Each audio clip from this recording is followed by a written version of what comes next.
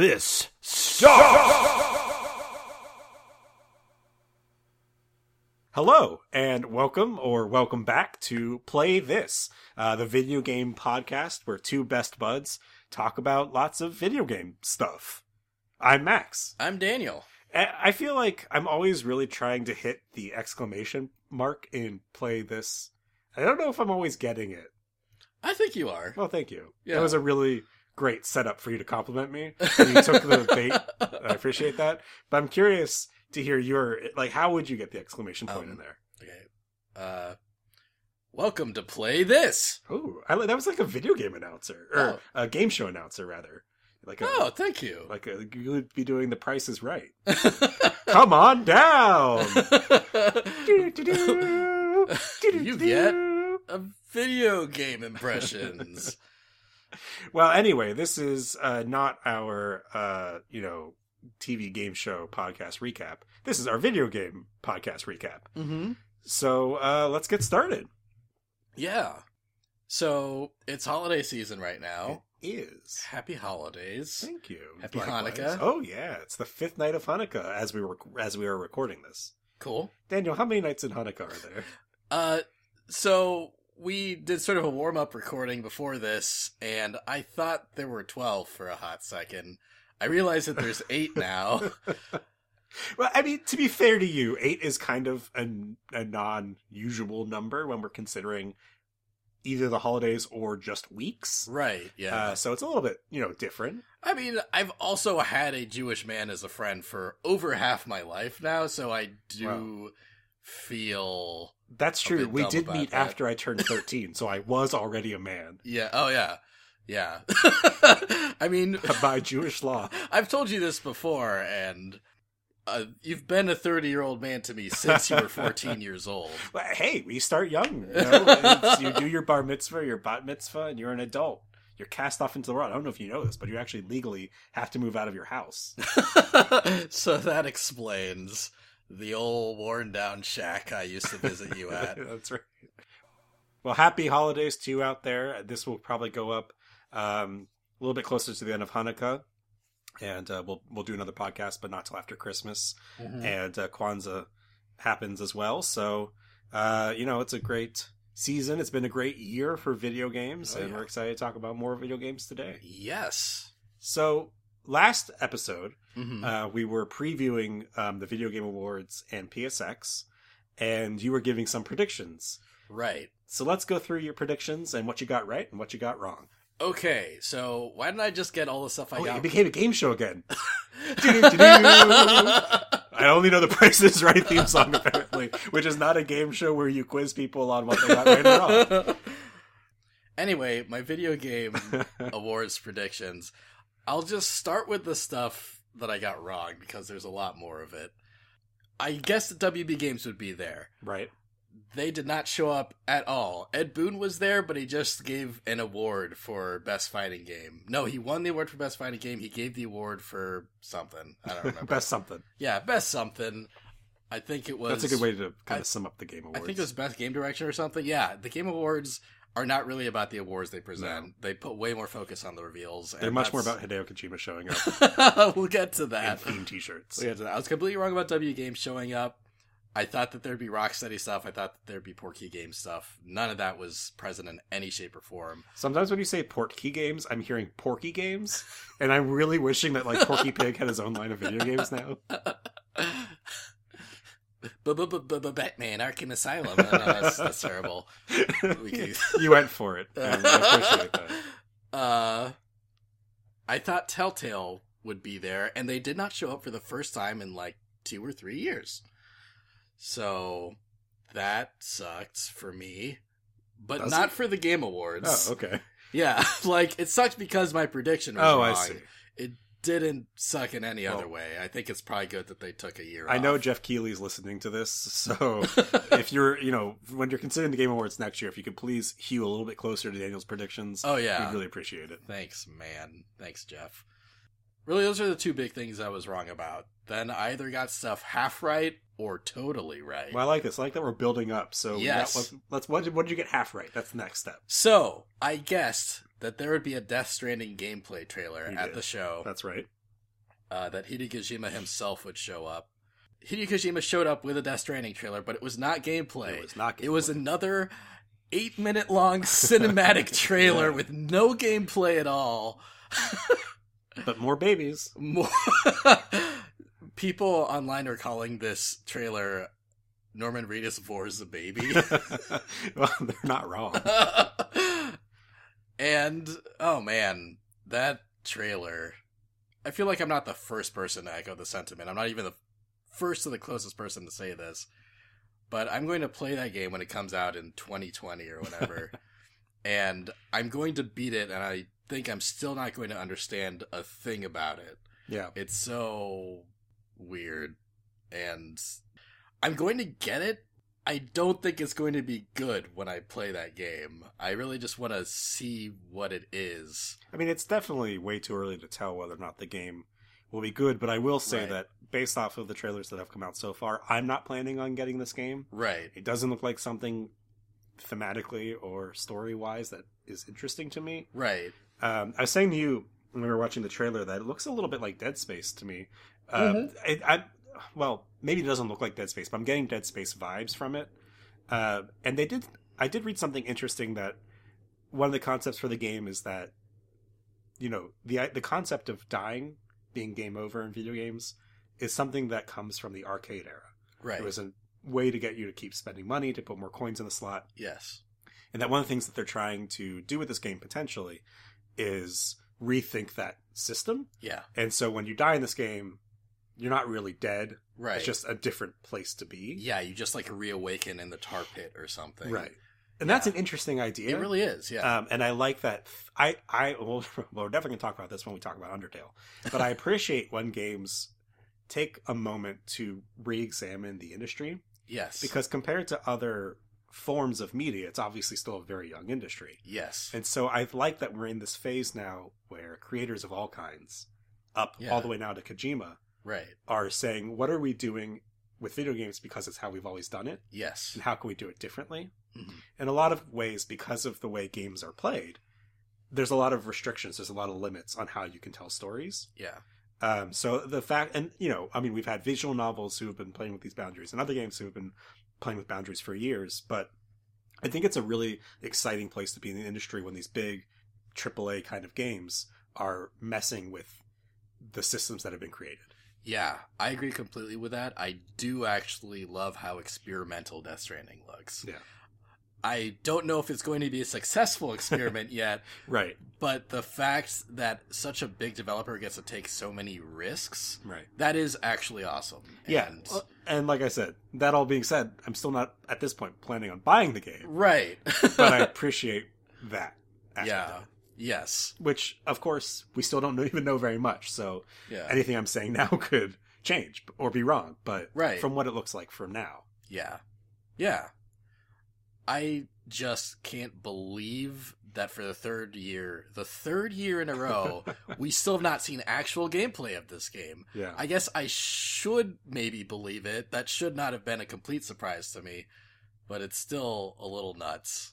Well, I like that at the Game Awards, after the video, Kojima and Norman Reedus came out. Yeah. And at the end of the little speech that Reedus made, he was like, after it comes out, I'm going to have to watch I'm gonna have to go on the internet to find out what happened. Yeah. It's like, well, he's in the game. Yeah, and that's pretty much what like everyone's saying in interviews. It's like, yeah, Kojima's explained some of the story to me. I don't get it yet. So yeah, Death Stranding I got half right, and then Nintendo came out.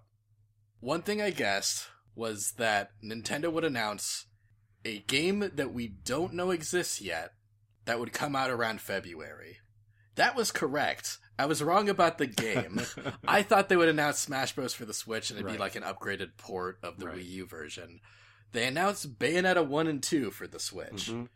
And then something I didn't predict at all, they announced Bayonetta 3, that it was in development and is coming exclusively to the Switch. I didn't guess that at all. That was a surprise. And it's cool. Yeah. I haven't played any of the Bayonetta games. No. I don't know if I'm going to get those ports. I don't know if I'm going to get Bayonetta 3.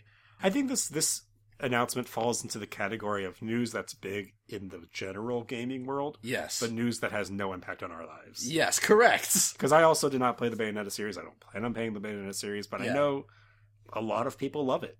And Mhm. it's a really highly regarded series. Oh, And yeah. It's big news that it's coming to the Switch. No, those are high quality video games, like production value wise, especially. So But the theme of the news this week for me, I guess, is big, important games that I have no interest in playing.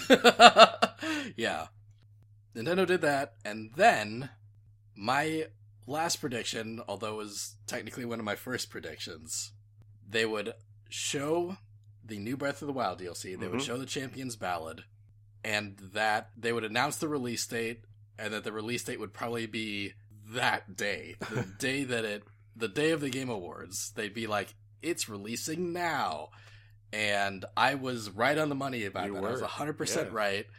Very impressive. They showed the Champion's Ballad. I'm patting you on the back right now, just so Thank- people at I- home know. Thank you for both the announcement and the pat. You're welcome. And yeah, I'm pretty proud of that one. That was a Yeah. very Nintendo move, but it's still a bit of a shock that they did it at the Game Awards and not like at one of their own events. So I'm proud of that one. Well, you did a good job. I'm proud of you. That was like a 25% correct rate. Yeah, but it was better than my guesses, which were non-existent. That's the most wrong I've been about a Game Awards. I've been better Good predicting timing. those in the past. You Yeah, just started doing a yeah, podcast. now you that want to be wrong? right. Yeah, now that we're documenting my predictions, I suck, but I'm excited to predict more things in the future. This was a And get- terrible 12th night of Hanukkah gift. So those were the predictions from the Game Awards. But there were a couple other highlights from the Game Awards we wanted to touch on. I think most notable for me was the In the Valley of Gods trailer Yeah. Yes. from Campo Santos. Mm-hmm. Camp Santos? Campo Santo. Santos. Campo Santo. Yeah, it's either Campo Santo or just Campo Santo. We should probably look that up one day. Yeah. Anyway, they're the developers who made Firewatch that came out on the PlayStation 4 last year? Yeah. Yeah, last year. I think early 2016. Yeah, which was a game that I played. Mm-hmm. Spoilers, it's on my list for you to play. Oh, okay. Spoilers. And so this is their follow-up to that game.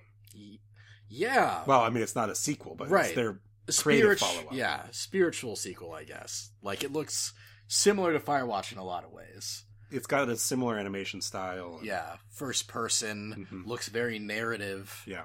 And it looks really neat.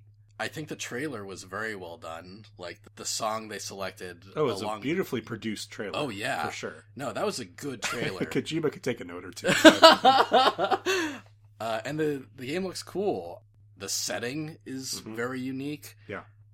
And it just looks like a kind of story that we haven't really experienced in video games, which is kind of what Firewatch tried to do, I think, also. It did, and I look forward to the conversation we have about Firewatch when that day comes.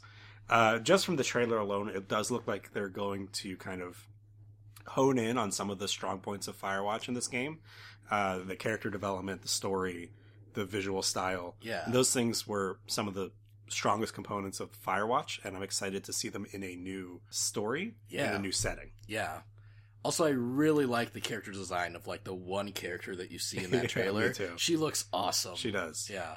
And not to make a big deal out of it, but I think one thing I did appreciate in the trailer was that the only character you saw was a woman of color. Actually, not just her, but the protagonist. You Oh, can yeah. see her arms and stuff. You can tell it's a woman, and you can tell she's also a person of color. I don't want to make a big deal out of it, but I think it is a big deal. I agree. Yeah, I agree completely. And I was really excited to see that. Yeah, same. It's cool. I'm looking forward to that game. It's coming out in 2019, which no longer feels like a very long time. I feel like if they announced this like 2 months ago and we're like 2019, I'd be like, that's forever from now. But it's basically 2018 already. Yes, exactly. So I'm excited. Hopefully it's earlier 2019 than later. But... Yeah, that looks like a day one purchase for me. Oh, yeah. All right, so that's In the Valley of Gods, and we had one other highlight from the Video Game Awards, which is kind of an ironic highlight, I think, really. A little bit. I am excited for this game So we're talking about A Way Out. Right. A Way Out is what Joseph Fares needed from that interview. So first I'll explain what A Way Out is. It's a game by Joseph Fares. He's usually an indie developer. He made Brothers: A Tale of Two Sons. Mm-hmm. That like game where you control two brothers, one with one thumbstick and the other with the other thumbstick. Very highly regarded game for its narrative ability. Yeah. EA picked Joseph Fares up. This is actually a good EA conversation. Right? Yes, yeah. EA picked up Joseph Fares and said, hey, we're going to give you as much money as you want to make an experimental game that you want to make, but we'll do a AAA production value on it. A Way Out is the story about two prisoners that break out of prison, and it's a split-screen co-op game. It's exclusively split-screen co-op, and you can play it locally or online, but it's split-screen either way, because it wants the players to have both perspectives at all times in the game, and it does that in really interesting ways. Joseph Fares is a very passionate man. Very passionate man. And at the Game Awards, he showed off the game. He showed a new trailer for it.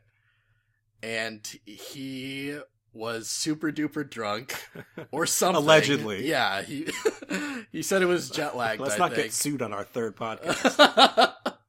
In the interview, let's see, what did he do? He said, fuck the Oscars. He flipped off the camera. Yeah. He said that no matter who plays this game, it's going to be the best game they've ever played. No, he said if you play this game all the way to the end, you can't say it was a bad game. Right. Was, I think, more the gist of what he was saying. Right, yeah. He said that. Which is, like, worse to me, because it's, like, preemptively saying that there are going to be people who start playing this game and stop. Because it's bad. Like, he's already... It sounds like he's already fighting that argument. Right? Like, You're right. He went on for such a long tirade. He shit on EA, the people publishing this game. He's like, oh, this doesn't have any EA bullshit in it, like microtransactions. But then went on to, like, defend them in the same sentence almost. Right, because one of the things they're doing with the game is you only have to buy one copy. Yes. So if it has the local and the online co-op, but either way, you only need one copy, which is a cool thing to do. No, that's awesome. Good job, I love EA. that, yeah. No, it was a very funny speech. I love that Jeff Keighley had to cut him off halfway through because his speech was almost longer than his trailer. It probably was longer. So that's A Way Out. And more importantly, that's Joseph Fares' interview from the Game Awards. If you haven't seen the clip or you didn't watch the Game Awards, we recommend it. It's entertaining viewing. And, there's an argument to be made that video games need more personalities like that at the forefront. One thing I did want to say about that interview, one of the reasons I wanted to talk about the interview specifically is something really funny happened about a month ago. Some EA assets actually leaked, right? EA sent an email meant for, like, business executives, right? Like, it's like marketing plans for a couple of their games. They sent it to customers by mistake. Right. And they leaked some information. One of those is that one of their indie games is coming out for the Nintendo Switch and is going to be announced in a Nintendo Direct that's apparently happening in January. But the other marketing sheet they accidentally leaked was for A Way Out. But one of the things they said for their marketing plan was Joseph Fares is a very passionate man and his personality is really electrifying. We should get him out there, but be wary of controversy. It's like they knew already. Yeah, whoever put that memo together was spot on. Yeah, they really were.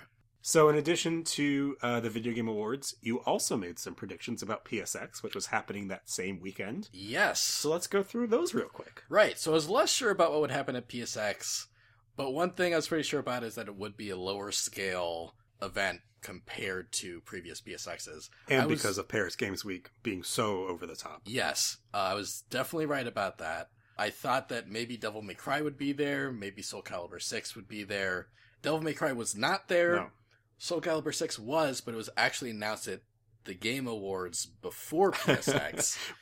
Which, like, you have to wonder why. Yeah. why they made that choice. I'm not sure. Soul Calibur 6 looks cool. Yeah. I'm glad it exists. It looks like they're basically doing a time rewind. Mhm. Soul Calibur 5 was a time skip, like it focused on the main character's kids and stuff. Soul Calibur 6 has announced that it's going back to the events of the first Soul Calibur game, which is why Sophidia and Mitsurugi look so young in that trailer. And remind me, you're not the Soul Calibur player. I play Soul Calibur, but I'm not a good Soul Calibur player. I'm not good at it.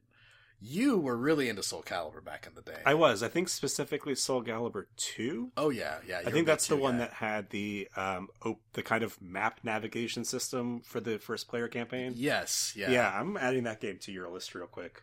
I've played Soul Calibur too. Oh, okay. Well, yeah. then I'm not adding it to your list No, at all. I played through the GameCube version. Okay. Played a lot of Link. It was good times. Yeah, that's a great game. Yeah. I'm excited about 6. One thing I hope they add back is the character creator. Yeah. After 6 got announced, I just loaded up my save file of 4 and looked through all the characters that I made in that. I made a lot of characters that I forgot about. I made like 20? Were they all references to media? Most of them were. Let's see, I had Leonidas from 300. Nice. I had right. Panthro and Chitara from Thundercats. I had half the cast of Avatar The Last Airbender. Oh, man. I had Francisca von Karma with Ivy's whip. I also made a version of myself that I called Husby, which is my middle name. That's true. That's a true fact about Daniel. And I had more hair back then, so I gave him the big afro. Oh, yeah. And he was great. He looked good. Was there a squirrel on the afro? Oh, God. All right. So, long story short, when I was in the 8th grade, 2 squirrels fell on my head. I had an afro, so their fall was cushioned by my afro, and none of us were hurt. I got a small nick on my ear, and I went to the nurse's office, and they said I was fine. That's the whole story. Max loves it. Max loves that story. It's a great story. But back to video games. Back to video games. So Soul Calibur 6 was there. Yeah, Soul Calibur 6 was there, but it was announced at TGA first. I thought that what we would get a focus on is a lot of smaller announcements and maybe like a new indie game for PS4. I was pretty right about those. Most of their new game announcements were VR stuff. They announced The Last Guardian VR. They announced Wipeout VR. Those things are going to be free downloads. The Last Guardian VR is going to be like a standalone free download. Wipeout VR is going to be a free update for the Wipeout collection that's out right now. And the biggest thing they announced was Medieval Remastered. I wasn't expecting that. Were you expecting that? No, I wasn't actually. That's a surprise. I don't know if it's a cool surprise, but it's there. I don't think either of us have a lot of experience with the medieval games, but I intrigued now because that used to be my Sir Daniel used to be my go-to character in PlayStation All-Stars Battle Royale. Oh yeah. Even though he's so underpowered compared to a lot of other characters in that game, he was my main. I loved playing with him. He was so much fun. So, like, I feel more attached to that character now, even though I did not play those games growing up. That's really funny. I actually might check out the remaster because of that. So, okay. Good job, PlayStation Battlestar Royale Masters. I had the original, and it's fine. It's a 3D platformer. I don't remember liking it that much, but I played about half of it. Maybe the second half was really good. I don't know. Or the remaster will make it all super great. Yeah, it sounds... yeah. The most interesting small announcement I think they made was Donut County, this little indie game. Yeah. This indie game where you are a hole. You're a hole and you want things to fall in you and you can solve puzzles depending on what the hole... Yeah. It looks like a puzzly single screen version of the inverse of Katamari Damacy. Yes. Yeah. And that's really cool. That comes out 2018. I'm really interested in that. Yeah. The art style hooked me immediately. The trailer was just so well produced. The music was great. The raccoons were hilarious. Yes, they were. They were actually super cute. Hilarious might be a little strong, but they were definitely super cute. Yeah, like when I was watching them, like, is this going to be them trying too hard to be humorous? But I think they hit just the right note, actually. I agree. I'm more excited about that game than I thought I could be for a game like that. Agreed. Yeah, looks really cool. Definitely on my radar now. And I think the last thing was the Detroit spring 2018. Yes. I guessed that they would announce some release dates.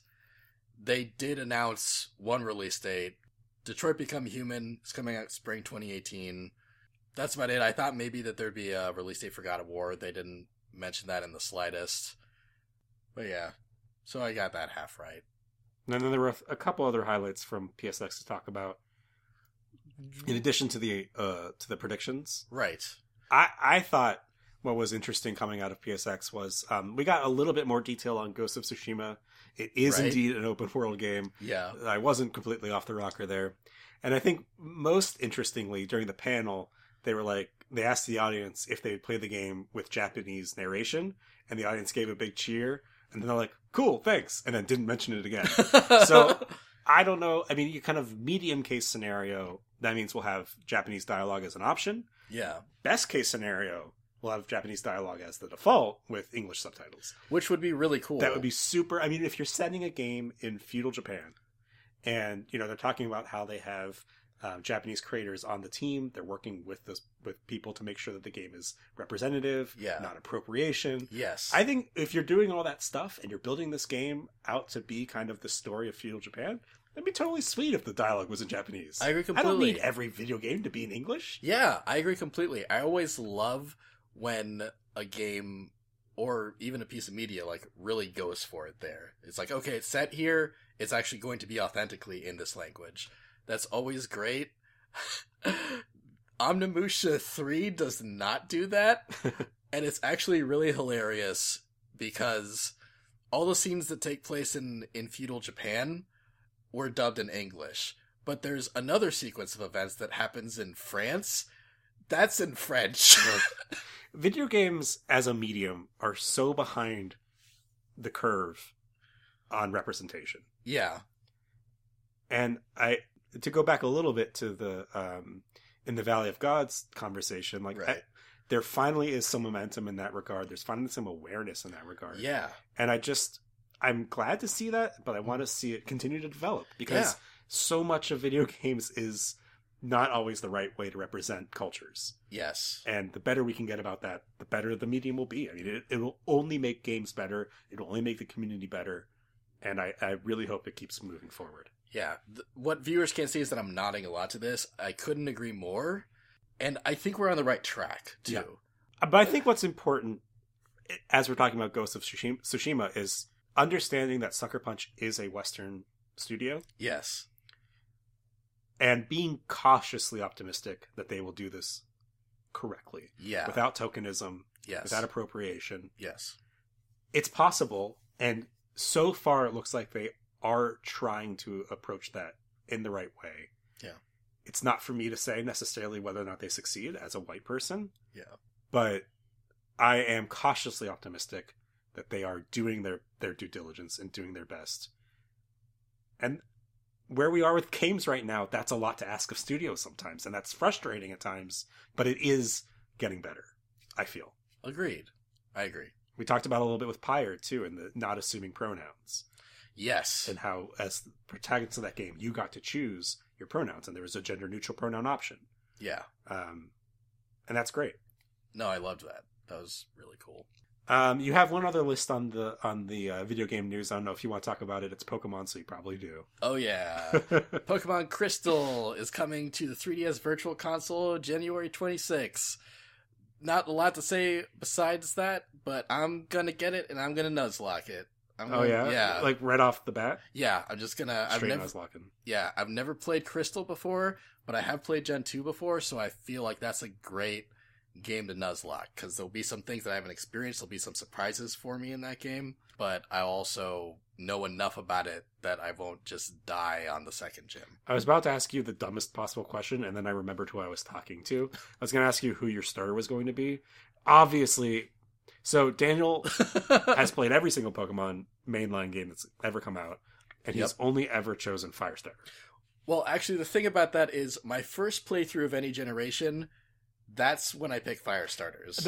You're right. That's the more clear way to say it. He always starts with the Firestarter. Yeah. Once I play like other games of that generation, I will try non-Firestarters. Sure. So I probably will not pick Cyndaquil in this run. but I'm undecided between Chikorita or Totodile. I might go for Totodile because Totodile is super cute. His evolved form is super badass looking, and if I pick Chikorita, that means my playthrough is going to be very hard, and if it's a Nuzlocke, I might be screwing myself there. So Totodile's a good Hey, Totodile's, I mean, let's be honest, Totodile's cuter. Oh, yeah, I love Totodile. I like Cyndaquil a lot. I actually like that whole evolution chain, which I'm less fond of the fire starters than you are as a rule, but yeah, Totodile's pretty sweet. Oh yeah, Totodile's probably my favorite Gen 2 starter. Yeah, I'd probably agree with that. Just on looks. Oh yeah. He's got the sweet looks. Yeah. Don't judge a book by its cover, but that's a sweet little crocodile cover right there. I love it. Man, just wait till a mainline Pokemon game comes out. This podcast is going to be nothing but Poketalk. It's just going to be Daniel in a room by himself. You don't even realize that I've left. It's an hour and a half of straight Pokies. Oh, all right, so that's the news. No, I'm cutting you off. Nope, that's enough. No more Pokemon for you for today. We need to work on your addiction. So that's the news from the week. Yeah. The weeks, rather. Mm-hmm. So I guess now it's the time we talk about what have we been playing. Yeah. So I guess I'll start. Yeah, that makes sense. Yeah, last week I played... last episode... Right. I told you that I was about 5 or 6 hours into Xenoblade Chronicles 2. Right. I am 60 hours into Xenoblade Chronicles 2 now. That ramped up quickly. It's all I've been playing for the past 2 weeks, basically. And so, if I remember correctly, when you were at that early point in the game, you were enjoying it, but you weren't convinced yet. Yeah. You really loved Xenoblade Chronicles 1 for the Wii U? Just Wii. But you weren't super convinced on 2 yet. 2 is really good. It's grown on me a lot. There's a lot that I love about it. It kind of knocks the gameplay and mechanics and the exploration out of the park. Those parts of the game are so addictive, so fun, and I just get lost in them, you know? I play it for so long. And story, I wasn't hooked on it at first. I am enjoying it now, and I'm appreciating a lot of the characters, but that still is not as good as Xenoblade 1. And sure. I think I still will like Xenoblade 1 more overall. But Xenoblade 2 is very much worth my time. It's still a lot of fun. I like it more than I don't, for sure. Do you think, given how head over heels you were for the first Xenoblade, that it was possible to like this game as much as you liked the first one? The stakes were definitely higher for Xenoblade 2, I think. Yeah. If that makes sense. I didn't go into Xenoblade Chronicles 1 with a lot of expectations. Right. And it kind of swept the rug out from under me, and I fell in love with it. Nice mixed metaphor. Xenoblade Chronicles 2 had one of my new favorite games of all time to compare itself to. Right. That kind of gives it more to prove. Yeah, I think you're right about that on some level. But also, Xenoblade Chronicles 2 does make some choices that I wouldn't have liked even if Xenoblade Chronicles 1 didn't exist. Gotcha. Mostly some of the character designs. So how much left in the game do you have, do you think? I'm at chapter 5 now. I know there's at least 7 chapters. I think I'm going to end up putting more than 100 hours into this game before I beat it. JRPGs. Yeah, especially Xenoblade. That's the first game is also super duper long, but worth every minute. Anyway, yeah, I think I'm about 2/3 done right now. Gotcha. Good game. Doesn't beat one of my favorites, but it doesn't need to be really good. A good game in its own right. Yes, good game in its own right, absolutely. It does a lot of things different, but the different things are still good, and it does make some really nice improvements over Xenoblade Chronicles 1. Some nice little quality of life stuff. It's way easier to keep track of side quests now. Oh, and that's always good. Yeah, and since that game is like 70% side quests, that's a really good feature. Yeah, so that's a lot of side quests. Yeah, I'm enjoying it. How about you? What have you been playing? Well, obviously I've been playing Undertale since that's the game that you recommended to me last session. Obviously. I actually finished it at 4 a.m. this morning, so if you, the listener at home, have picked up on a little extra weirdness or slowness from me today, that's why. Yeah, I was playing that I was out of town for a lot of the weeks in between our podcast recording, visiting family, so I didn't have a lot of time to play too much else, but I beat the mainline story in Odyssey, finally. Oh, Super you Mario did? Odyssey. Yeah, I did. Oh, wow. So now I'm just collecting Power Moons at my leisure. Nice. Yeah. My sister gave me Breath of the Wild for Hanukkah, so I started playing that a little bit on the plane ride back from Florida. Nice. And since I kind of shit on mobile games as a whole in the last session, I will walk that back a little bit and say that I'm playing Post Night, which is not, I don't think it's a new mobile game. I think it's been around for a little bit. Post Night. Post Night. Yeah, it's a little RPG side-scrolly action game where you play as a knight who delivers mail. Oh. And it's adorable, and it's a good time waster. Okay. And it handles the kind of mobile aspect of games pretty well. You don't have to buy anything. It's definitely not pay to win. When you want to recover health, you can either spend gems, which you earn in game, which you can obviously buy with money, or you can watch an ad, which is like 20 seconds. Okay. So, that's not so bad. Yeah. And that's also optional. You don't ever have to do that. You can just wait. Yeah. Still a mobile game. Right. Still has a lot of problems. Right. But, I want to walk back shitting on mobile games as a whole. Post Night is a good little mobile game. Nice. Cool. That sounds really cute, actually. I've never heard of that game I think before. you'd like it. Okay. I think that's my recommendation. It's not. But no, do play Post Night. It's great. Okay. So, walking back, you're walking doing a lot of walking back. You did just mention that you got Breath of the Wild. I did. How are you liking that so far? It's great. Wow. Okay. It's really, really good, which is not a revelatory opinion to have. No, but it is for you because you don't like Zelda games. I don't not like Zelda games. Okay. I just didn't grow up with Nintendo systems. Okay. So I didn't. This is a great topic of conversation, I think, for another podcast, is the systems we had growing up. Yeah. But I never had a Nintendo console until I moved in with Stephanie, and she had a Wii. Right. And you guys played The Bachelor. Well, you guys. She played The Bachelor. How dare you? I had a few of the handheld systems, but because I wasn't able to play Ocarina of Time or, 4AM. I'm blanking on the name now. Majora's Mask. Oh, Majora's Mask, right. Because I wasn't able to play either of those as a kid, I didn't seek out the handheld Zelda games. Right. So yeah, this is my first console Zelda experience that I'm playing by myself, and it's an amazing game. There are some things that I wish it didn't do. Like, I think the weapon system is stupid, and things break way too quickly for no reason, and it's very frustrating. It's frustrating. I agree. I just don't understand the purpose. I don't know if it's to artificially make the game more difficult. I don't really get the design decision behind it. Yeah, it's interesting because this is the first Zelda game to ever do that.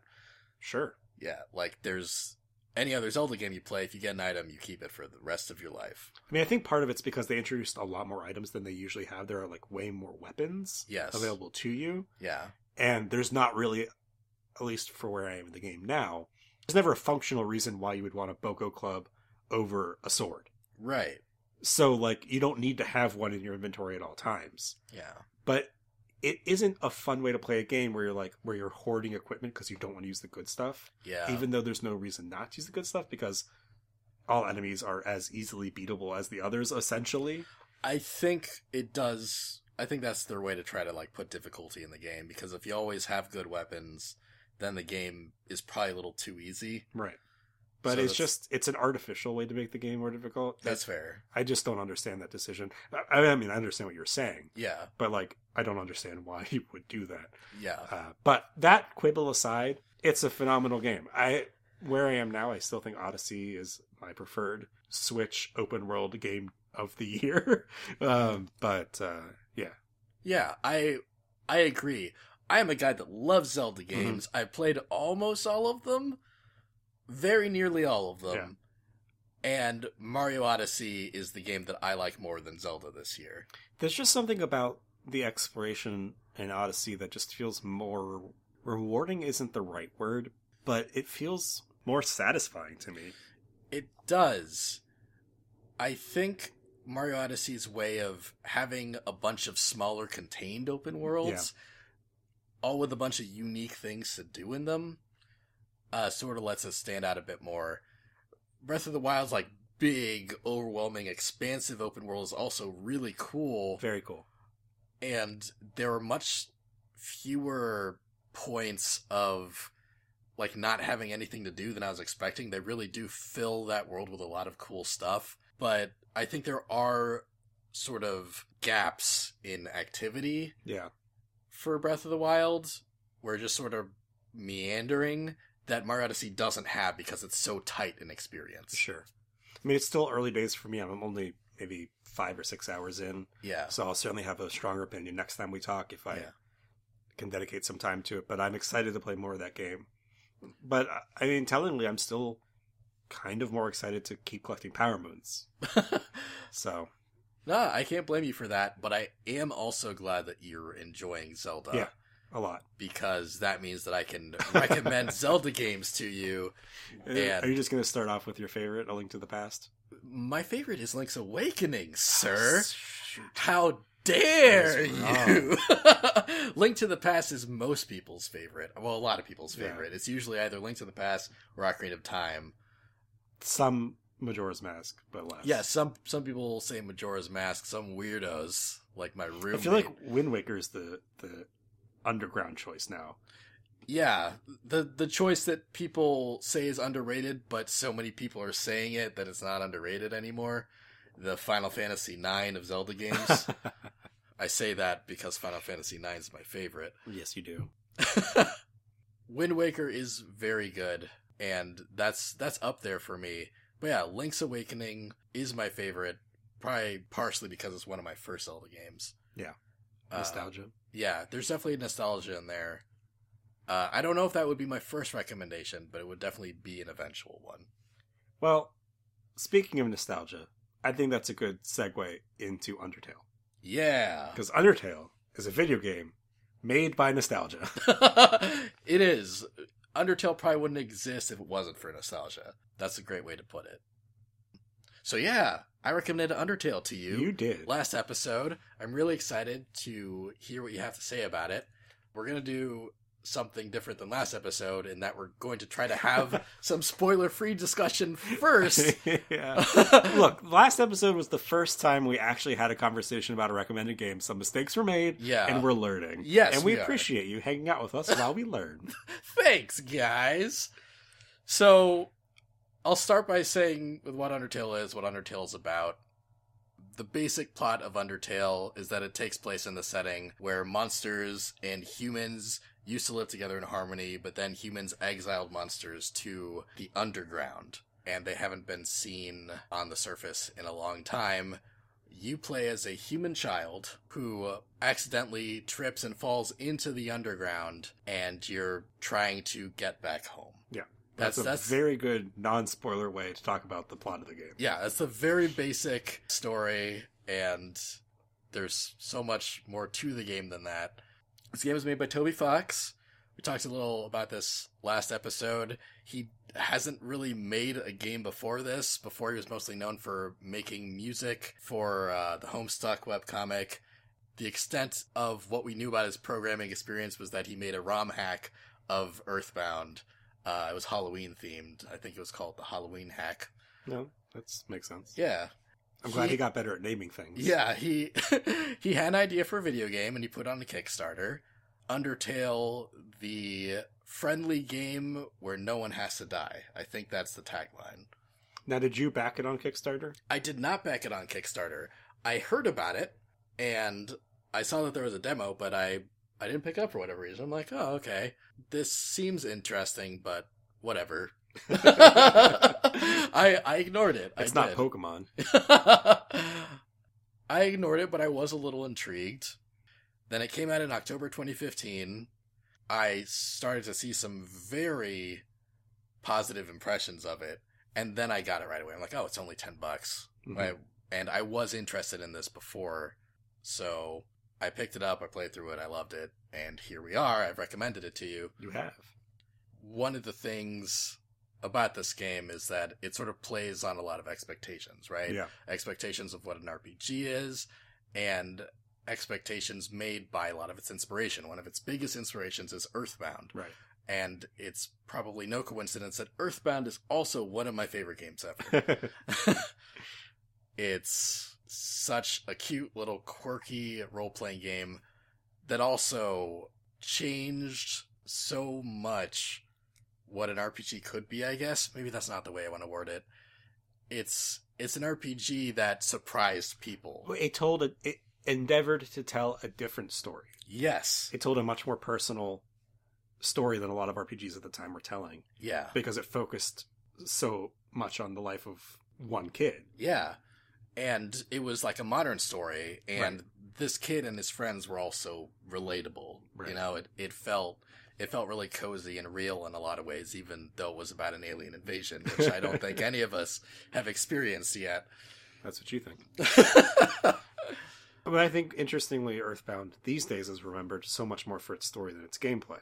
Yes, which is admittedly pretty archaic Right. these days. Yeah, it really is, because it's such a memorable story and filled with so much charm and memorable moments. Something I think that Undertale has a lot in common with it on. But I'm the one that recommended it to you. What are your thoughts of it? Like your base thoughts. How did you like Undertale? You beat it? Mm-hmm. And what do you think? Well, let's do a spoiler-free Yes. base level thought first. Yes. Which my thought is, Undertale is a good game. Awesome.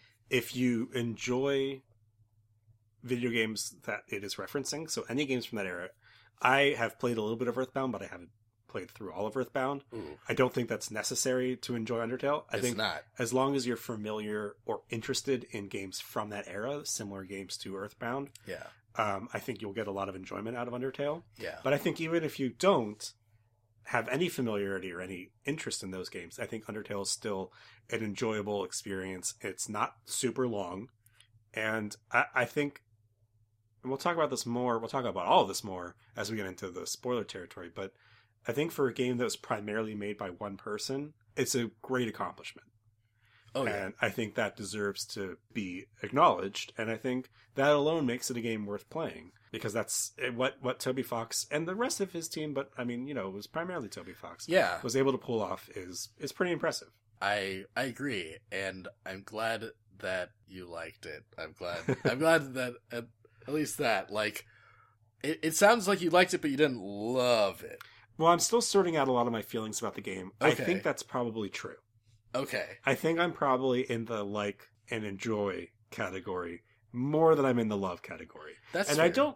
I don't want that to come across as like a knock against the game. Right. I want to make sure that, like, as I'm investigating my feelings as well, that like there are games that are worth playing, Yeah.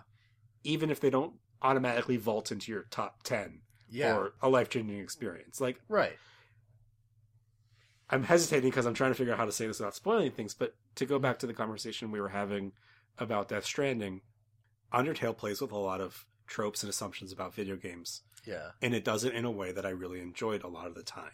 Yeah. And that alone makes it worth playing. That alone makes it a game that I highly respect and highly enjoyed. I'm saying a lot of words because No, you're saying the end good of the words. sentence is still, I don't think I loved it. That's understandable, and that's fair. When I recommended this to you, I did think he probably won't love this as much as I do. Right. And I think I even said that out loud. Yes, I think so. But I'm happy with at least you liking it, at least you appreciating like all the new, unique things that it does. Yeah, absolutely. And like, I think we can also say this before we get into spoiler-free territory, and then I really want to just start Oh, going. yeah. The characters, Yeah. the art, the designs, it's all great. It's all really, really great. Awesome. And I think the single best thing the game does, better than anything else we're going to talk about, is the music. Yes! Oh, man, the music yes! is absolutely incredible. Sometimes some areas got a little bit like repetitive, but the music itself, the variance between like the different music for the different bosses, the different worlds, it's I think the game's strongest component. Max, I'm so happy you love the music because it's one of my favorite soundtracks in any video game, but I wasn't sure how you would feel because you don't always like video game music. Well, I think less I don't always like it, more I don't always notice it. I don't always appreciate it. So I guess I'm going to share a story about us when we were younger. I actually have no idea what this story is going to be, so I'm really interested. So when I lent you Chrono Trigger on the DS, you were playing through it, and you were enjoying the game, I think. Yeah. It's great. And one of the things I love... okay, I think I know you're Yeah, one of the things I love about Chrono Trigger is the soundtrack. Yeah. Although there is one song in the game, Robo's theme, that sounds very similar to Rick Astley's Never Gonna Give You Up. So one day I text you, wondering how far you are in Chrono Trigger. Have you been rickrolled by Robo yet? And you respond, what? I don't know what that means. And like, do you know who Robo is? Have you gotten to Robo? It's like, yeah, I'm at the end of time right now. And I'm like, then the Robo theme. Rick Astley Never Gonna Give You Up. He's like, oh, really? I've been playing with the sound off this whole time. I'm like, what? I'm like, yeah, I didn't like the music, so I turned the sound off. You turned the sound off on Chrono Trigger? I was offended. I was baffled. I don't remember. Astounded. This is really interesting because I know your memory of this is correct. Not because I remember it happening, but just because I know both of our memories. But I was playing it. This was when I was in college, I think, or maybe just after. You were in college. And I was playing it on the DS, so I was probably playing it a lot of places where I couldn't have the sound on, and don't ask me why I wasn't playing with headphones. I don't know. But I think maybe I was being a little bit of a brat to you. I think really probably more of the reason I wasn't listening to the soundtrack is because I was playing it out and about without headphones. Okay.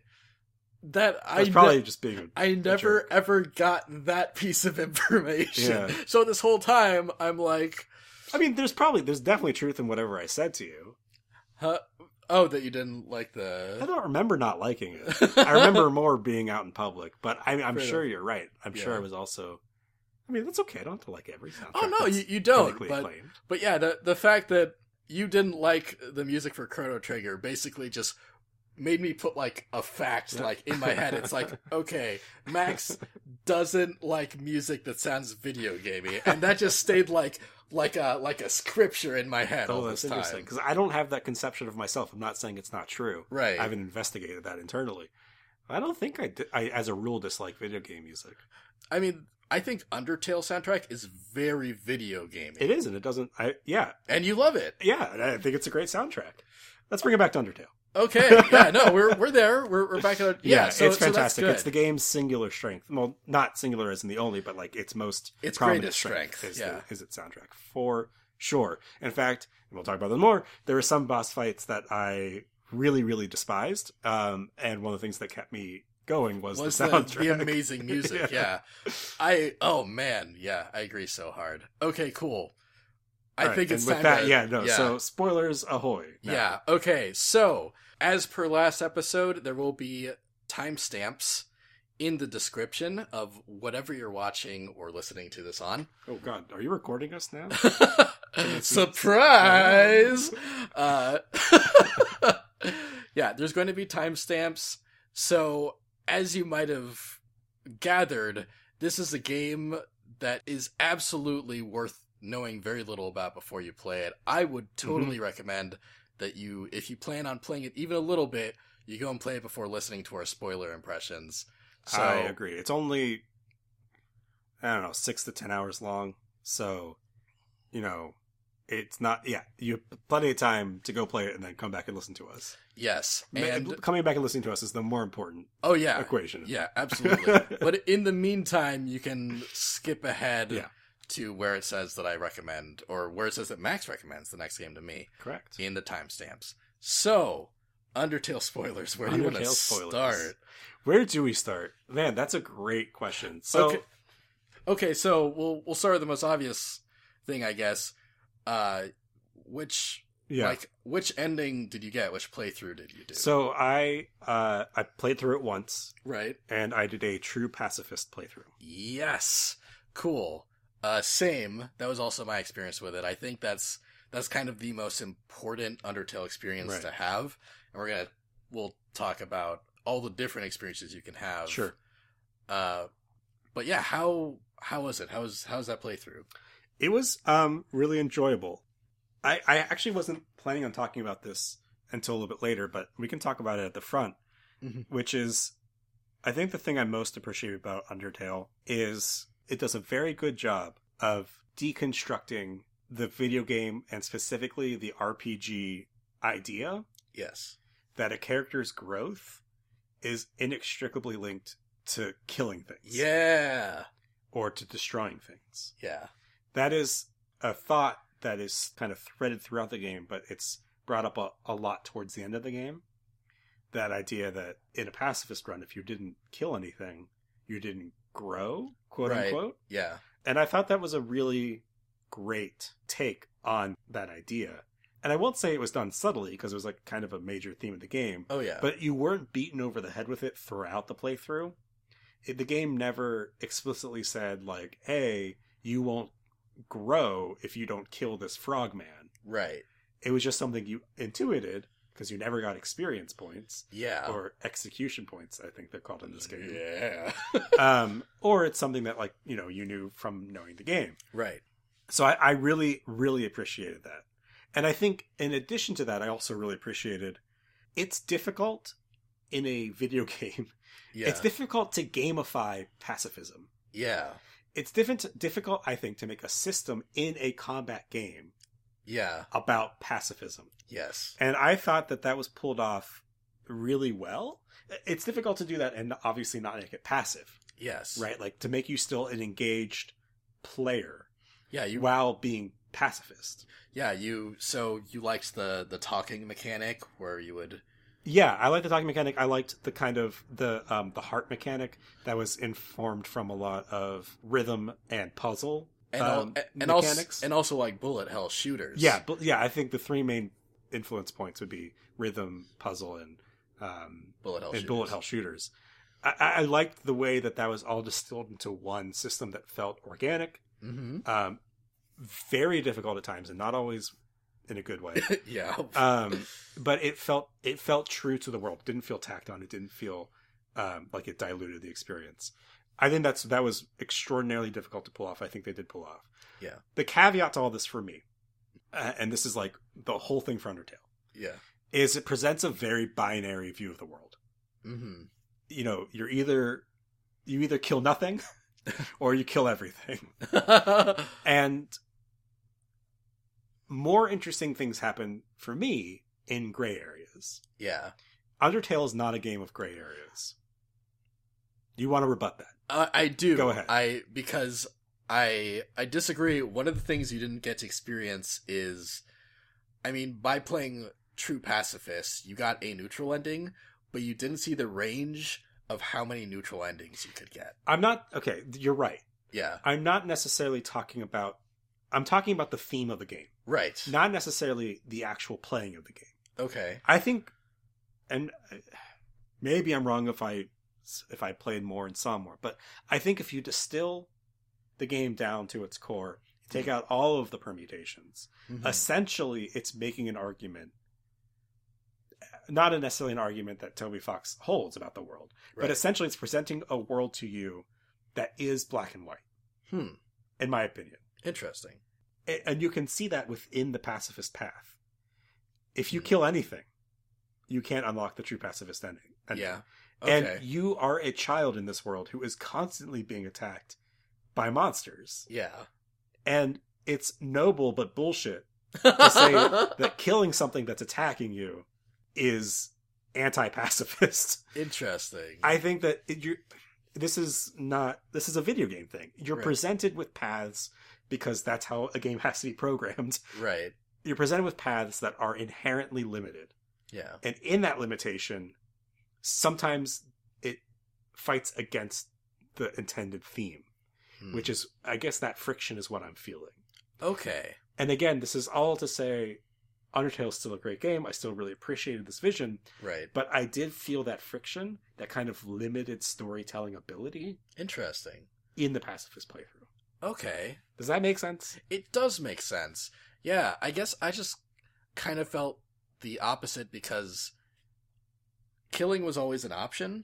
Right. And And it's interesting that you mentioned that, like, one kill locks you out of the best ending in the game. And I guess you're right. That is, like, kind of a strong limitation, isn't it?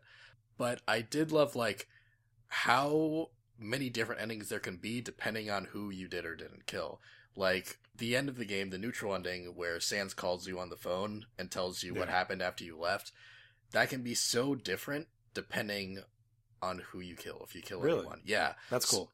Yes. There are, like, over a dozen different possible messages you can get from Sans, and all of them have different little, like, nuggets here and there depending on specific actions you took on top of that. That's very cool, and I love that level of content. And I want to be clear that what I'm saying isn't related to content. Right. I'm not saying that the content of the game is limited by this binary view of a world. I'm saying that the theme, in order to put you on a path, they've written in a binary view of a world which causes friction for the story they're trying to tell, in my opinion. Okay. Cool. Yeah. I'm picking that up. Yeah, interesting point. Thank you. Yeah. So what happened in my playthrough was Sans called me on the phone, like, for the neutral ending.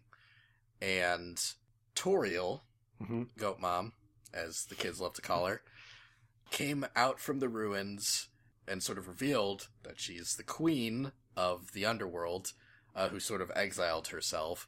Now that Asgore's dead, she reestablishes herself as the ruler and basically makes a decree that no harm can come to any new humans that enter the underground. She hires Papyrus as a royal guard, which is kind of just like a figurehead role now. In my phone call, because I spared Undyne, but I didn't make friends with her after that, Papyrus tells me on the phone that Undyne hates me now. Okay, I had that same moment. Because I didn't make friends with Undyne until after. Yeah, same. Like, Undyne hates me because I killed Asgore, I left, I humiliated her. Like, and you mean, did you kill Asgore, or did you spare Asgore, and then Asriel came and killed Asgore? I spared Asgore. Okay, me too. Flowey came in and finished him off like a dick. Oh man, when we talk about Flowey more, I really want to talk about Flowey more. But anyway, Undyne hates my ass, and, you know, things are good in the underworld, more or less, and I should come back sometime, but look out for Undyne, because she's mad. That was basically my phone call. That was my call, too. Yeah, same. Yeah, there can be a lot of different ways that goes. For example, if you kill Toriel, Undyne becomes the new ruler, and she has a vendetta of revenge against you now. If Toriel comes out but you've killed other monsters, she tries to make a decree that no harm comes to humans that enter the underworld, and the monsters revolt against Toriel because no, humans aren't good. Right. A human came through and killed a bunch of us. We're not following that rule. And if Undyne's alive, she's the leader of that revolution against Toriel. Interesting. And there's a bunch of different stuff. If you kill Papyrus, Sans doesn't make small talk with you when he calls. He just tells you what happens and tells you not to come back. A lot of different versions of what happens, and it's all really cool, really different. Do you know about the No Mercy playthrough? I don't. So No Mercy is when you kill everything. When you kill every monster you run into, and you kill every boss. The playthrough's very different. It's so bleak. It's so. Did you do it, or did you just look it up? I watched a playthrough of Genocide or of No Mercy after I beat the game myself and got through Pacifist, because I was like, I got through Pacifist. I can't taint this game with the No Mercy playthrough. Because one thing I love about this game is that it remembers things that you do even when you don't save. Right. Did you notice that? Yeah. Yeah. Actually, I'm going to jump back to your experience. Did you kill anyone by accident in your playthrough? Did, for example, when you fought Toriel, did you accidentally kill her not knowing you could spare her? No, I spared her. Okay, cool. That happens. What I just said happens to a lot of first-time players. Yeah. They kill Toriel, realize that they could have spared her, and restart the game and spare her, right? when you do that, and you walk out of the ruins and Flowey says hi to you, if you killed Toriel and reset so that you could spare her, Flowey lets you know that he knows what you did. That's funny. He's like, you reset, didn't you? Yeah. A lot of the interaction with Flowey specifically reminded me of Pony Island. Ooh, nice reference. Especially a lot of the end of the game where like the game load, the game save, the game failure stuff, and like the game crashing and all that reminded me a lot of Pony Island. That's a comparison I didn't make, but that's a really good one. Yeah. That's a really good point. Flowey is such an interesting character to me. This game has made me feel a lot of emotions that I've never really gotten out of a game. Flowey gave me anxiety. Really? Yeah. When you spare Asgore and Flowey comes up and kills him and then just like laughs at you for trying so hard and failing and the game crashes. When he does his laughing face, when he taunts you, I was shaking when the game closed. Wow. I was actually shaking when that happened. I was like, holy shit, this game is something unique. You know, so I'm really glad that you got to the ending, that you got to that point. Because I think before you get to the end of Undertale, you haven't scratched the surface of what it is yet. I agree. That's one of the things that I kind of also question about the game is the quote-unquote ending for the neutral path. Right. It doesn't feel like an ending, and I think that's on purpose because the game wants you to keep, but I don't know. It felt a little underwhelming. It was just like, okay, this is the thing. And now you can go off these, you can, if you've played the game right, you can go off on one of these two other paths. Yes. Yeah. I agree. I agree that if you only play through the neutral path, that's a bit unsatisfying. I was kind of expecting you to come here and be like, "Oh, I only got the neutral ending." Haha. And then I could like urge you to get True Pacifist because that's where it's at. Yeah. But no, you pleasantly surprised me. I'm really glad that you. That's the first time for everything. So you talked a little bit about the anxiety that you felt with Flowey. Yeah. I'm gonna guess about who some of your favorite characters might have been. Okay. I'm going to guess that you really like Sans and Papyrus. Oh, man. You got it. There it is. And I'm going to guess that the hardest that you laughed in the game was when you go back to Undyne's house with Papyrus and he sets you up on this friend date and then he jumps out a window. That's definitely up there. Man, there were a lot of seasons of the game that made me laugh really hard, and Papyrus is responsible for most of them. I did appreciate the pun that Papyrus and Sans, their text was written in Papyrus and Comic Sans. Yes. That was cute. Yeah. I appreciated that. I love everyone's voices, as in some characters have sort of a Star Fox-esque like sound that plays when they talk. And I love that Sans is just like weird laughing. Like, you know, it's like, yeah, that was, Stephanie was on the couch next to me when I started playing the game. And that was her first comment was she looked up and she's like, this game makes weird sounds. And it was when Sans was talking. Yeah. Yeah. It was good. It was good. Yeah, I do love them both. You're right. The whole cast did grow on me like a lot though. Like even Undyne and Alphys, I didn't love them from the start like I did with Sans and Papyrus, but I loved pretty much everyone in the cast by the end. Yeah. I think the game does a great job with the characters of infusing a childlike simplicity and glee into the way the characters interact with each other. Yeah. You know, in addition to the crazy randomness and the off-the-wall absurdity, there is kind of a unifying exuberance that all the characters share that is very endearing. Yes, that's one thing that I feel it has in common with Earthbound in a really good way, is that all the dialogue just has this quirkiness and this charm to it, and it's very endearing and adorable. Did you, by any chance, stumble upon one of the better Easter eggs in the game? Which is? You know how Papyrus gives you his number? Yeah. If you call him at any point of the game, he'll pick up the phone and talk to you. His dialogue is different for every room that you're in.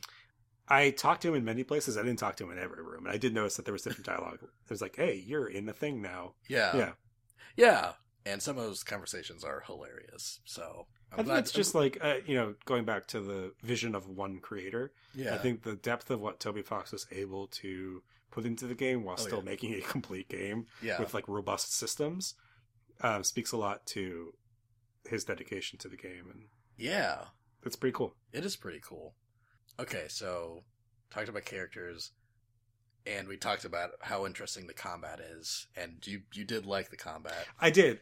I really enjoyed the mechanic for the combat. There were some bosses Yeah. that were too hard. Yes. Specifically Muffet. Mm-hmm. And what really frustrates me about Muffet is I think she was bad design. Right. Because unless you bring one random specific item from the game to her, or you have 999 gold or Undertale dollars, right, when there's only one store in the game that you can sell anything at and it's hidden, yeah, you're locked into a fight with her, and that fight lasts 17 rounds. Yes. And it's also one of the hardest fights in the game. It's super hard. I thought that was bad design.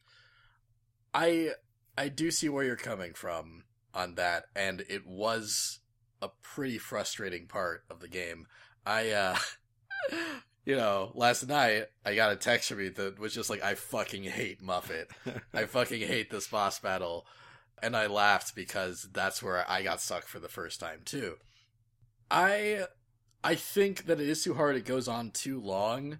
And Toby Fox has actually mentioned in postmortems, he's like, I think maybe I made Muffet too hard. Yeah.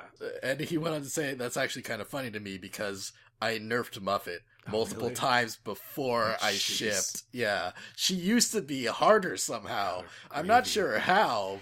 Well, like, to clarify the point, I don't have any problem, like, extraordinarily tough bosses in RPGs and JRPGs, because it's actually a trope of them. Right. When they're optional. And the ways in which to make Muffet optional were, frankly, kind of horseshit. So you got locked unless you knew ahead of time, right? Which is a bad way to play Undertale, or unless you have it by like a absurd coincidence. Yeah, absurd coincidence, pre-knowledge. Yeah, unless you had one of those two things, you were locked into a fight that was frustratingly hard. Yeah, and again, I'm not against frustratingly hard bosses. If you want them to be quote unquote optional, you should make them actually optional. Right. I also got stuck on Muffet, but I kind of had a different experience than you, I guess, because it was really hard, but I did feel really satisfied when I beat her, and the boss was also fun. I loved the way the boss itself was designed, even though it was so hard. The fucking giant spider that, like, follows you and you had to, like, jump to avoid it. That was always, like, so tense. Yeah. But in a really, like, exciting way. I was actually really into that boss battle, and I think I would have gotten tired of it sooner if it didn't have one of the best tracks. It has a fantastic track. Yeah. It really is a fantastic track. And what I'll say to that is I agree with you on principle, but I think if it had been 12 iterations, yeah, I would have felt satisfied after beating it. Yes. But to get through 17 iterations, I actually didn't feel any satisfaction. There are other bosses in the game that were very hard that when I finally beat, I felt great satisfaction. Nice. Like all the bosses at the end, basically. Yeah. That are all very hard. But yes. When I beat Muffet, I didn't feel anything. I was just like, fucking finally. That's fair. She is a little too hard. She's probably the hardest boss in the game, and that's stupid. I think so. I think Asriel would have been the hardest boss if it wasn't set up so when you die, you just keep going. Mm-hmm. I was ready to throw my controller across the room, and then I realized that dying didn't lose progress in that fight. Right. And I was like, oh, okay, great. That's good. I actually managed to beat Asriel on my first try. I didn't even fake die. I just beat him, and that was cool. Maybe I'm thinking. Oh wait, I'm thinking of Omega Flowey. Omega Flowey. I'm thinking of Omega Flowey. Sorry. Yeah. Redact that. Omega Flowey is the boss I'm thinking of. Okay, right. Who?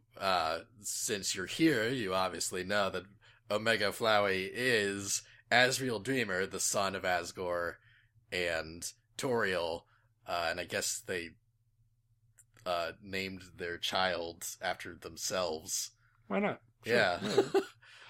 Fun little fact that you may or may not have noticed, Asriel Dreamer is an anagram for serial murderer. Okay. Yeah. fun fact. But yeah, Omega Flowey was really hard. I think I might have had to do a couple tries for Omega Flowey. Well, you don't really have to do tries because, like, when you die, you don't restart. You just keep going. Right. Even like when you're in the soul phases. Yeah. You just keep going. I think there's a point in Omega Flowey where that starts happening, but if once you unlock the phases of the souls, I think. Yeah, exactly. But if you die before that, you have to start over. You're right. You're right. That took me a few tries to get through that because that was very bullet helly. Oh yeah, and I wasn't really prepared for that level the of bullet helliest part of the game. Yeah, man. So I was talking about before when I recommended this game to you. I said this game transcends like a lot of expectations. It sets your expectations in a lot of ways, and then it surprises you. And of course, when I say that, you obviously think I'm talking about the story and maybe the mechanics. But one way I love that it also sort of subverted your expectations is like it did that with the music, it did that with the visuals, it did that with like every aspect of the game. The game is like 4x3, right? Like resolution wise for most of the game, but I think I might be remembering this wrong. When you fight Omega Flowey, he fills up the whole screen suddenly. Yeah, he does. Right? He starts using like 3D effects in battle and he's full color when the game had when the battle system had this black and white aesthetic previously. Like suddenly, like the rules you thought the game had, it just breaks those rules for these major parts of the game. Yeah. The music has a very specific sound font.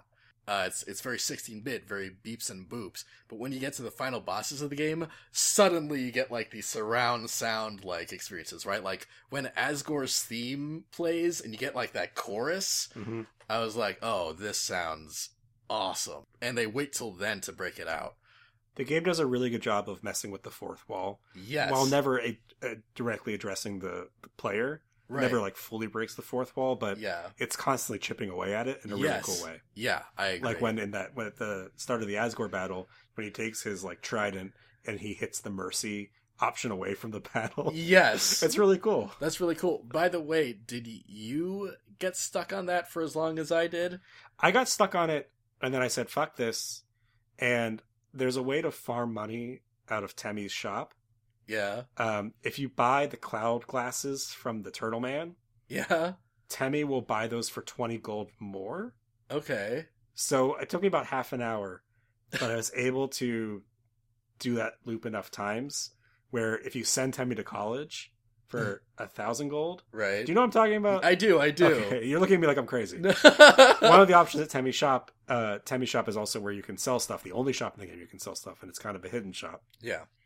If you spend 1,000 gold to send her to college, she comes back with a suit of armor that she learned how to make in college, which then you can spend 750 gold to buy. And that suit of armor is the highest level of defense in the game. It also makes your attack stronger, and it makes you invulnerable for longer when you get hit. Oh, wow. And you regain 1 hit point every other turn. I found that out because I was like, how the fuck did I beat Asgore? And someone's like, well, you can go get Temmie's armor. I was like, great. I mean, 6 of one, half dozen the other. I could have maybe spent that half hour trying the Asgore fight and just winning. Yeah. But I was like, you know what? I'm going to go do this. It'll be fun to do anyway. And so I did that. Yeah. And then I beat it on my next try. That's really cool. I didn't do any of that. I just beat my head against that fight for a long time. But part of me beating my head against that fight was he destroys the mercy option, right? But me, I'm going like, you know what? I've been able to spare every character up to this point. If I'm stubborn enough, I'll get to spare Asgore. So I talked to him for hours and died for hours until finally, like, I look it up. It's like, you have to fight Asgore. I'm like, ah, fuck. I wasted so much time. So then you fight him until he submits, and then you can spare him. Right. I may have been more in line with your banging the head against the wall had it not been like 2:30 in the morning. Right. And so I tried it like 5 times and then looked it up instead of like for 2 hours and looked it up. Yeah, that's fair. That's fair. But it was a great fight. It was, to me, the antithesis of the Muffet fight because it was hard in a lot of good ways. Yes, agreed. I have one minor quibble with it, which is that in a pacifist run, you don't know how to attack things. So to be learning how to do the attack function in the final boss, was frustrating. Agreed. Because it's a timing-based attack system that I did not know was happening on the screen in front of me. Right. I wish there had been a way to learn that in a pacifist run before that moment. I understand why that might have been tricky. Yeah. But yeah. No, that's fair. I got the hang of it soon enough, but totally, it's not hard. Again, very minor quibble because it's not difficult. Yes, it's just being dropped into that in the one of the most climactic moments. Right? Yeah, like wait, hold on. Yeah, you see how an attack works for the first time in that fight. If you're right. But I guess thematically, that's kind of probably what they were going for. Like this character has no idea how to if you're playing a true pacifist run, you as a 10-year-old have no idea how to hurt things. Yeah, so you would flail and struggle. Thematically, I get that as a player is a little bit like, whoa. Yeah, that's fair. Did you notice the leitmotifs in the soundtrack? Leitmotifs? Yeah, maybe that's it. Maybe. Yeah, there's a lot of like recurring music in this game. That's a leitmotif. Yeah. Cool, good. I got that. I got that right, sort of, except I said it wrong. Yeah, you got there. Yeah, all right. Proud of you. One thing that's obvious is like the main theme, right? Like the title theme you hear at the beginning, you hear it again in the final boss, you hear it in a lot of different points. One of the ones I love the most, Asgore's theme, when you fight Asgore, and Toriel's theme are different versions of each other. Oh, that's cool. Yeah. I didn't pick up on that. Yeah, that's very cool. Yeah, Heartbreak and Asgore are the same theme song. Toriel's is a sadder version, and Asgore's is a more like aggressive, triumphant version. That's cool. I love it. Yeah. We can't say enough how great the music in the game is. Oh, yeah. Yeah.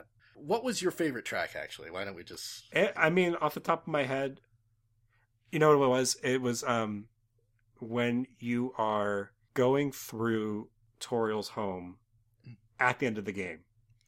And, like, there's the yellow flowers in places. Oh, yeah. So not at the very end, not at the true pacifist ending. Right. But on your way to fight Asgore. Yeah. There's this very melancholy song that plays, and it was getting me a little bit emotional. Yeah. That was my favorite track. That song is called Undertale.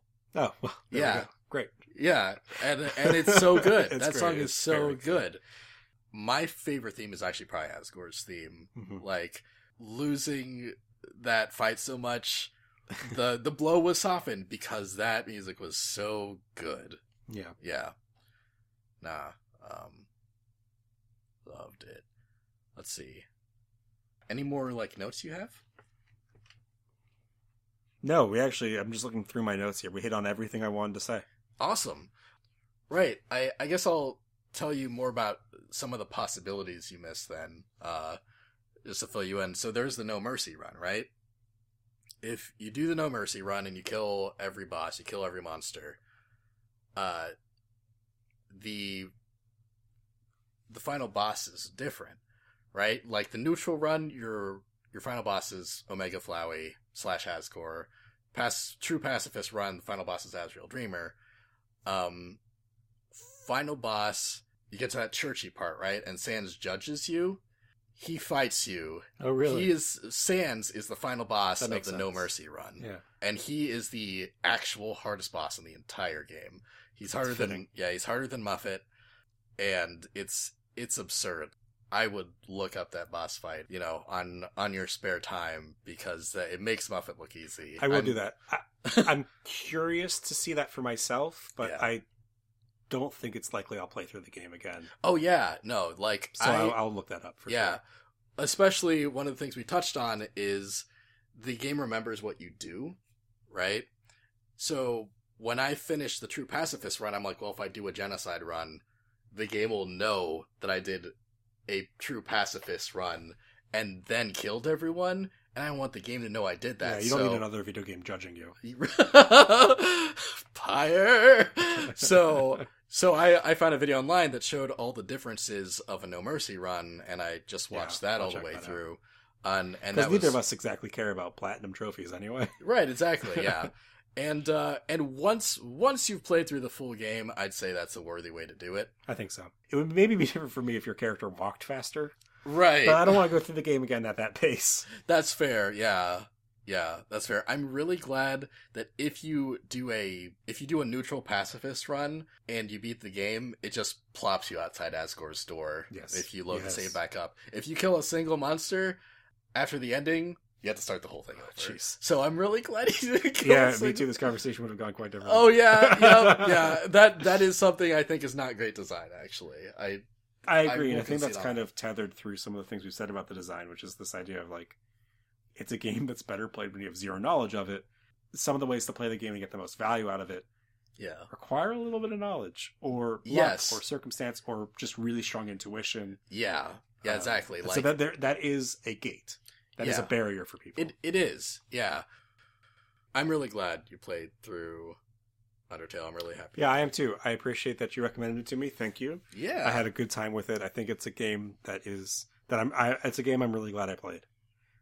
Cool. And I think for the listeners out there, if you played and enjoyed Undertale, a slight recommendation that you try Pony Island. It's definitely not as good of a game. It's got a more kind of boring gameplay loop for a lot of the game, but it subverts expectations and plays with the fourth wall in a lot of the same ways. I will offer my own recommendation for sort of a meta game that subverts expectations. Doki Doki Literature Club is a great name. game that does for the anime dating sim genre what Undertale does for RPGs. Cool. Yeah, it's cool. There you go. 2 recommendations fresh from us to you. Ooh. Speaking about changing the fourth wall of our podcast. So that's Undertale, and again, thank you, Daniel, for the recommendation. I highly enjoyed the game. Thank you for playing it. I'm glad that someone else has played it. It was really nice. Yeah, because it's really hurting for online support. much. We very kindly left out that portion of the conversation. we did. So now it's time for my recommendation to you for the next time we do our podcast. Yeah. And I've been waffling back and forth on a couple of games that I could recommend to you. Right. And I think the one I've decided on going with is not necessarily the one you thought I was going to go with, because we're starting to assert a pattern. Right. I want to break that pattern up. Okay. So I'm going to recommend to you one of my favorite games of all time. It's probably in my top 3 if I had to put a number on it now. Cool. Which I'm realizing the more we do this podcast, like I do that a lot. And which is interesting because I don't really find value in doing that.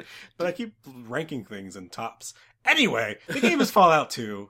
Yes. I played a lot of this game in like middle school and early high school. So Fallout 2 is a role-playing game for the computer. Mm-hmm. It was developed by Black Isle Studios and published by Interplay Entertainment. Right. It is the follow-up, naturally, to Fallout, or Fallout 1, as it became known after Fallout 2 came out. Right. The reason I'm recommending Fallout 2 to you is because I don't think it's super necessary to have the knowledge of what happened in Fallout 1. Okay. I played Fallout 2 before I played Fallout 1 personally. Okay. And I think Fallout 2 is a better game, A, and B, a game that holds up better, more importantly, in this day and age. Okay. Fallout 1 is a great game in its own regard, but I don't think it's as strong as Fallout 2 is. I think Fallout 2 gives you a little bit more direction in a really positive way. Okay. And I think it's just, they took what they did in Fallout 1 and exponentially made it better, in my opinion. All right. Fallout 3 and Fallout 4 are games I do not enjoy, which is something we can talk about when we talk about this game next time. But yeah, it's a fantastic post-apocalyptic RPG from a time before we were inundated with post-apocalyptic stories. We have a lot of them now. We really do. I have played Fallout 3. Not 2. Well, okay. I played a little bit of 2. I played the opening of 2. Mm-hmm. First, I'm going to talk about my experience with 3, because I think those two are obviously very different games. Yes. And I played like 5 hours of 3. I really enjoyed the opening, and then once I got past that... It's a great opening. Yeah, great opening. But once I got out of the vault, like, the game just got super boring, Yep. and I didn't really like it after that. Agreed. I feel like I definitely have the potential to have a much different experience with 2.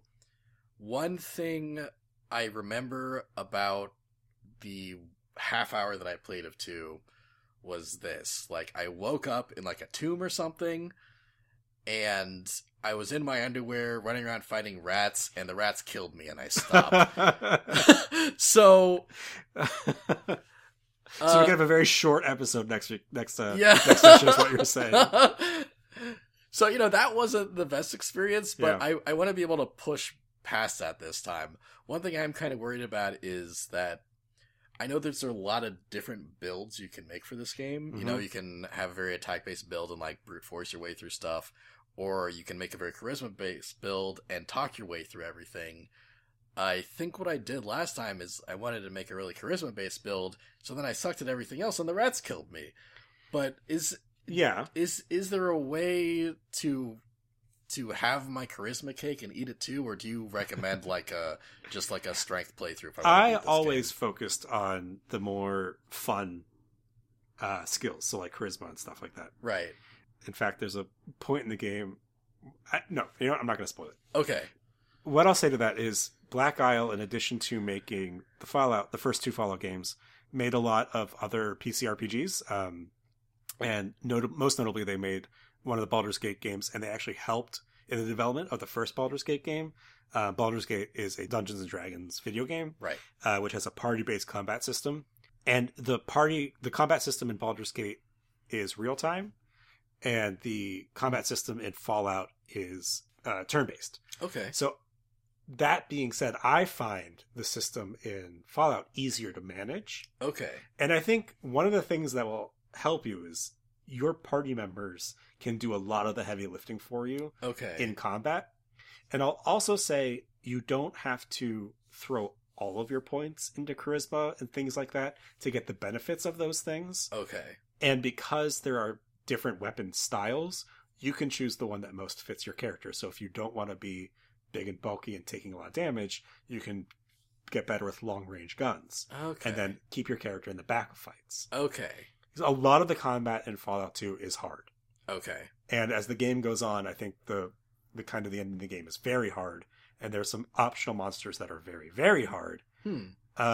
But you can always run away from non-story based combats. I think maybe that's not necessarily obvious because the game is from a different era. Right. If you just run to the edge of the map, you escape the combat. Okay. So there are, at least that's my recollection of it.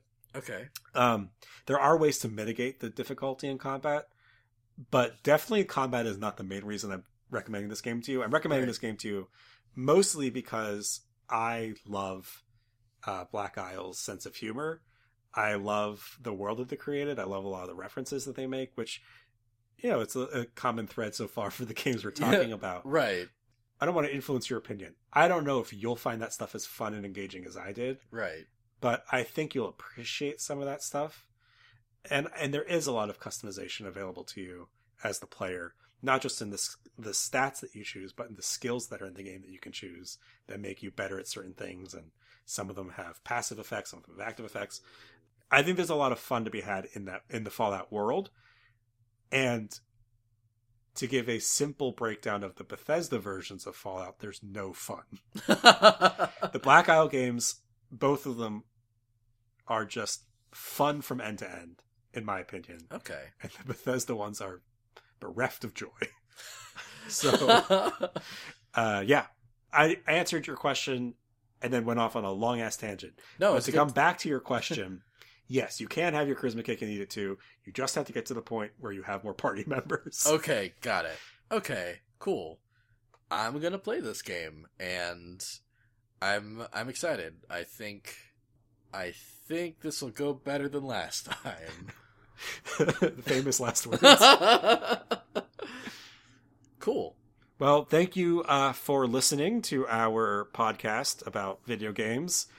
We appreciate you tuning in. Once again, we are available on a host of services, including SoundCloud, iTunes, Google Play, Stitcher. But wherever you listen, we appreciate if you subscribe, if you rate. Those things are super important. So we appreciate your care in doing that. Yeah. And we love hearing from you guys as well. If you have any questions for us, or want to tell us your own impressions of Fallout 2. Or Undertale. Yeah, or Undertale. We'd love to hear them. You can tweet those impressions or questions to Play This Podcast on Twitter, or email playthiscast@gmail.com. And if you have any thoughts, we'd love to share them on the podcast next episode. So be sure to include your preferred name if you do that. Yes. We haven't mentioned that before. Yeah, good point. Yeah. Do that so we know how to attribute you. Yes. Speaking of preferred names, I also want to thank Sean Francis for our lovely bleeps and bloops that start the show off and finish us off. And I'd like to thank Kessie Rillanicki for providing the awesome logo that adorns every episode of this podcast. Yep. Thank you to both of those wonderful folks, and thank you for listening. We'll see you next time. Yeah. I've been wondering this. Should we have, like, a trademark sign-off? Is that something that you can develop, or is that something that organically happens? I don't know. I only, like, really jump into podcasts that are, like, 50 episodes in, and at that point they already have, like, trademark sign-offs. You know, I'm wondering, should we work on one? Should we figure one out? Yeah. Okay. I have an idea. Okay. I'm gonna whisper it to you. He's actually taking my headphones off and whispering it to me. Okay, what if you say it's dangerous to go alone and I say play this, or the other way around? We'll try it. Okay, alright. It's dangerous to go alone. Play this. You couldn't even get through it. I couldn't. You couldn't even get through it. No. No, okay. No. Alright. Maybe our sign off will be every week we're trying to find a good sign off. until we get there. No, we're never gonna get there. Bye.